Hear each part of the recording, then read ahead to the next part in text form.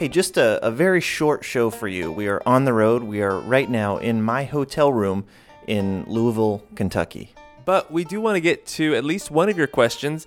And the question we have comes from Jack, a listener in Australia. He wants to know, how much money is there in the world? If you add up all the bills and coins in the world, what's the total? Joining us to help answer this question is someone who knows all about this. It's Austin Goolsbee, perhaps the scariest former member of the Obama administration. It's scary in name only. Goolsbee. He's actually a really nice guy.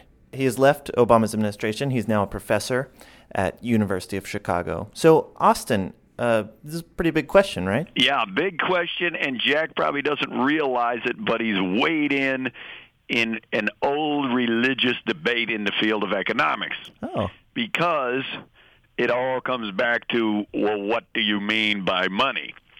So the easiest thing to understand is just literal currency, bills and coins, and economists call that M0. If you just add up all the money in circulation of bills and coins for the world, it's about... You know what we should do? We should actually, before Austin gives us the answer, we should stop and ask people to guess. What's your name? Stanley. If you had to guess how much money there was in the whole world, if you took all the money and gathered it up, added it together, put it in one of those coin machines at the grocery store, how much money would there be in the world? If I was going to give it a window, maybe 75 to 125 trillion. Your best estimate, if you were to add up all the money in the world, every bill and coin in the entire world, how much money would that be? This is like my nightmare because the jelly beans in a jar thing is very stressful to me. 200 billion. 200 million? Billion. Okay. I think that's a difficult question because there's a difference between how much money there is in the world and how much cash there is in the world. I'm asking how much total currency, coins and bills. Currency, cash. The whole world. But out? In the whole world, Talk about cash. China, New Zealand, Australia, All of the countries. all the currency, not cash. I mean, yes, cash, not All right, money. we just have to fade this guy out and fast forward until he has a number. $13 quadrillion. $13 quadrillion. $13 quadrillion, yeah. How much money in the entire world? It's a tough question because what do you do about legacy currencies that are priceless because they are old? What do you do about Spanish doubloons? What do you do with Spanish doubloons, I ask you? I think these guys are way over because, money disintegrates. I'm going to go with $9 billion. And there's no reason that you, listening at home, can't participate in this. If you want to make a guess as to how much money there is in the world, go ahead. You can shout your guess right now. If you're on a subway, just shout out a number, a really large number. All right, back to Austin. If you just add up all the money in circulation of bills and coins for the world, it's about $4 to $5 trillion. 4 to 5 trillion. But then things get more complicated because a bunch of people will rightfully say, well, hold on, I don't have, most of my money's not sitting under my mattress in bills.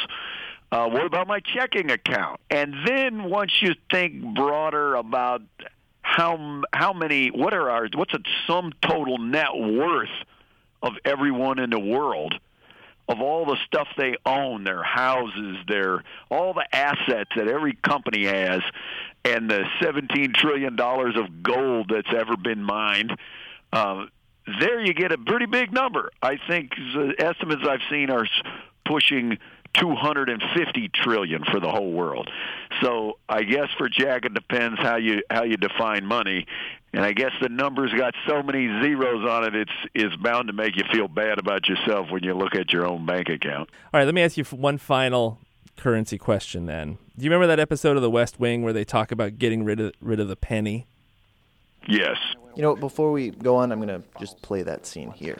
He wants to abolish the penny? He doesn't want to abolish it as much as he wants to give his boss a reason why we can't. Well, it's stupid. Yeah, the thing is, it isn't really. Really? Turns out the majority of pennies don't circulate. They go in jars, sock drawers. 2/3 of the pennies produced in the last 30 years have dropped out of circulation. You've been reading about this? It's interesting. No, it's not. The Mint gets letters with pennies taped on notebook paper, letters from citizens who have found the pennies on the street and mailed them back to the Treasury to help pay down the debt. It's almost hard to believe that plan hasn't worked. It's also bad for the environment. Production requires the mining of millions of tons of copper and zinc each year. Zinc? In 1982, they changed the composition to 97.5% zinc and only 2.5% copper. Okay, is that a real? Are we ever going to get rid of the penny? We got rid of the half penny. I once wrote an article about this. The thing that's crazy, it wouldn't be true now because commodity prices are down, but I began by asking the question, how dumb do you have to be to mint money at a loss?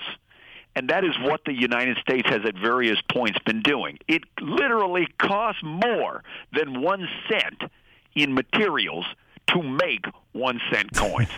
So you could help try to balance the U.S. federal budget by getting rid of the penny.